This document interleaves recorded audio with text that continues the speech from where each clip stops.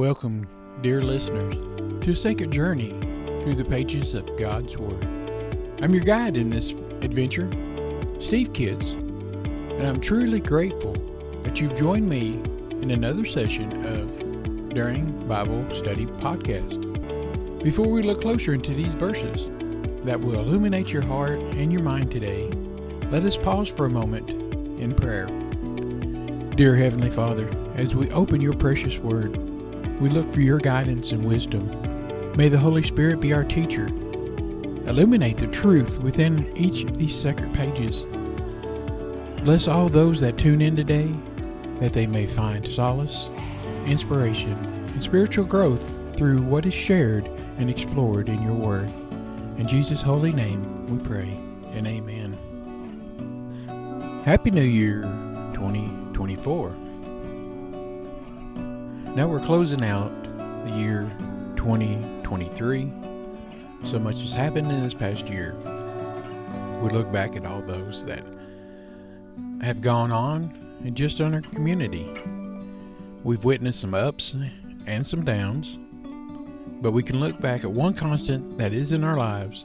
That's God, Jesus, and the Holy Spirit. In the overall picture of this last year, we compare it to the storm that the disciples faced when they crossed the sea. Jesus had sent them away. Today, Jesus is telling us to go and do. So he's putting us in situations. The storms of life are raging all around us. Now, it could be a bill, or loss of a loved one, job issues, or a host of other things. Like a storm, when you're in a storm, it seems to be all around you, surrounding you and coming from all sides. We believe that the enemy gets too much credit for a lot of the storms that we go through.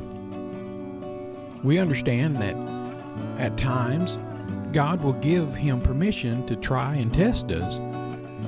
But I believe that some of the storms we go through are to remind us of who we serve. I believe on Jesus that can calm every storm. He can pick us up when we're taking our eyes off of him and start to sink. Some of the storms are because we choose to go off in the wrong directions. We are warned by the Holy Spirit not to do something or go somewhere, but we go anyways. That can lead you into a storm and remind you of who you serve. I'm not saying that every storm in life is bad. When you think about life over 200 years ago, for instance, there would be a mountain area that would happen to have a storm come through. Maybe lightning would strike a tree in the forest and a wildfire starts and it would burn and destroy things in its path. But life and growth would start to rebuild and restore all that which was killed or damaged during that wildfire. Now, historical records talk about homes that were built in the mountains that were destroyed and farms lost, and people would only have time just to grab their little children and run away. People would only have time to grab very minimal things. Now we have advanced systems in place and people that are trained to slow or even stop the mountain fires. And that's one example of unexpected storms that can cause devastation. We talk about hurricanes, tornadoes, and even ice storms. They're all natural storms that come against us. The one that happens in your personal life are different type of storms. They're just as devastating and most troublesome. You see, we have warning systems for most all these other natural storms. A siren or even alerts on your phones can warn you of something that's coming. But in your personal storm, there isn't much warnings at all. That's why we have Jesus in our lives. It's just like the example of the disciples in the boat. They were in the darkest part of the night. They were experienced fishermen, and they knew the signs and how to know if and when a storm would come in that sea. But this was a sudden and quick storm that came on them. Now they rowed and they fought against it, but was getting nowhere fast. They were tired and worn out, and at the point of giving up, and just letting that boat float to wherever the storm would push them. That was the moment that Jesus came walking on the water towards them. You have to understand that it was Jesus who told them to go, and they went. Just went off in the direction that God told them to go. Now Jesus went off to pray, and he went to talk to his Father God. And a storm came while Jesus was not with them. But we find now that Jesus is coming to them in that storm, walking on the sea as if it were dry land, and the water was not a hindrance to him at all. There's nothing that can stop Jesus from reaching you wherever you are.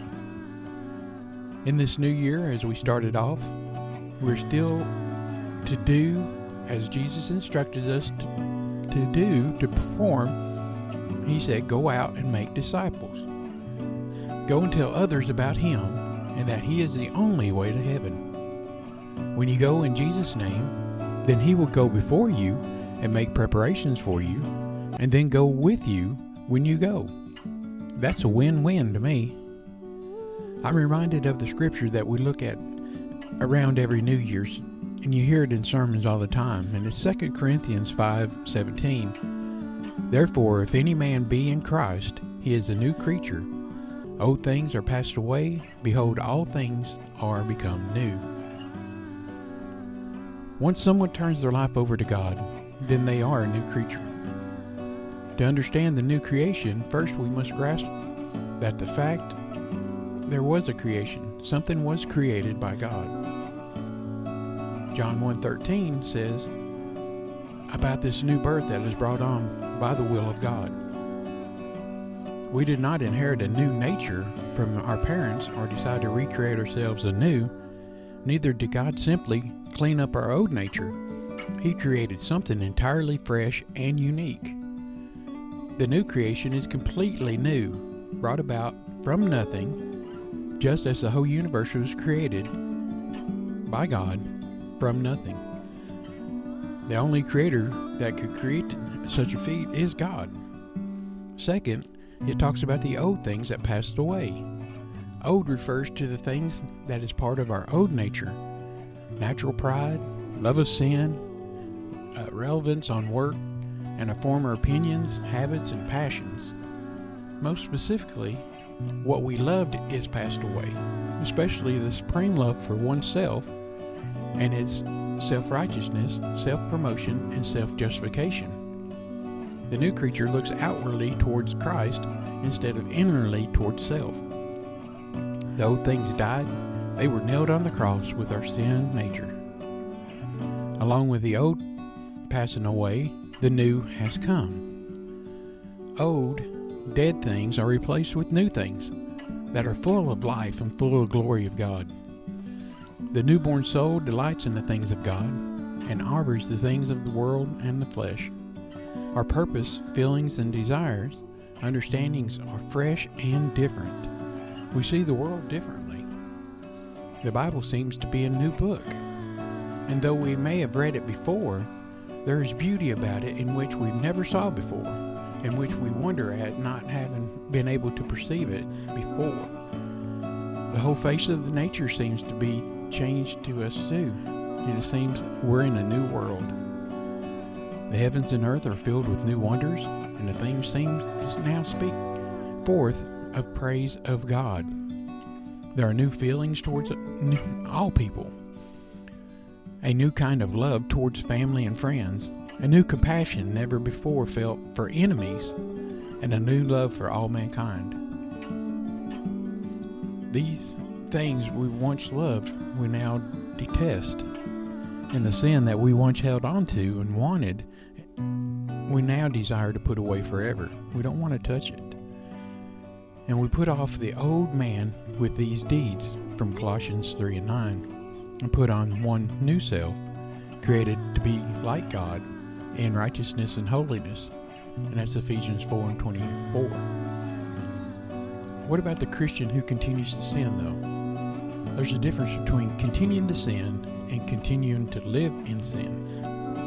No one reaches a sinless perfection in their life, but the redeemed Christian is being sanctified, which means made holy, day by day. sinning less and hating it more over time, and each time he fails. Yes, we still sin. We still come short of the glory of God, but willingly and less frequently as we mature in Christ. Our new self hates the sin that still has a hold on us. Paul said he had a thorn in his side all of his life. There was something that he wrestled with too, and he was a great man of God. Our new self-hate of sin still has a hold on us. The difference is that the new creation no longer is a slave to sin as we formerly were. We are now freed from the sin, and it no longer has power over us. And we can find evidence of that in Romans 6 and 7. Now we are empowered by and for righteousness. We now have a choice to let sin reign or to count ourselves dead to sin, but alive in Christ. Best of all, now we have the power to choose to sin or not. The new creation is a wondrous thing, formed in the mind of God and created by the power and for His glory. Filled with the Holy Ghost or the Holy Spirit, which is one and the same person, we now have the power of the Trinity. God the Father, God the Son, and God the Holy Spirit live inside of us. In this new year of 2024, we have so much ahead of us. So much we expect to share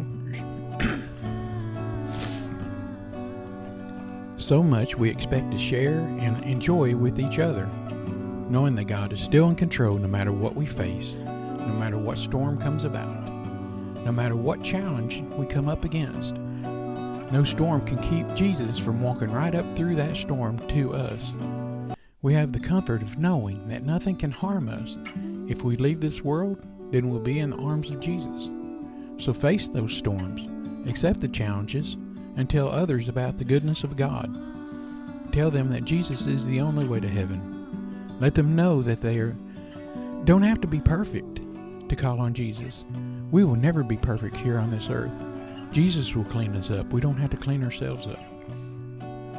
Jesus accepts us for who we are and how we are. When we're just yet sinners, Christ died for us and gave His life for us. In the coming year, be bold on your faith and watch things change in people's lives. And that's my message for you on this new year coming up. Be bold for God. Stand for Him. He will stand with you, stand for you, and stand inside you. There's nothing that can harm you. Nothing can stop you when you go in Jesus' name. So go out there and make disciples. Tell others about Jesus. And that's what He instructed us to do. No matter how you reach people, because we all reach people differently. Do it in Jesus' name. We'll close in a prayer. Lord, Heavenly Father, we thank and praise You, Lord, for Your word. We thank You, Lord, for Your understanding of the word.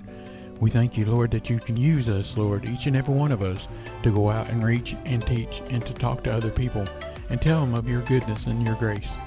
Let us ever be bold, and we stand for You no matter what comes against us. No matter what trial or trouble comes, we'll look to You and hold to Your hand. In Your blessed holy name, amen. I want to take a minute to talk to you about Buzzsprout. Today is a great day to start your own podcast. Whether you're looking for a new market or a channel, may I suggest that you share your thoughts and your ideas with the world. And it's just so fun to have a talk show.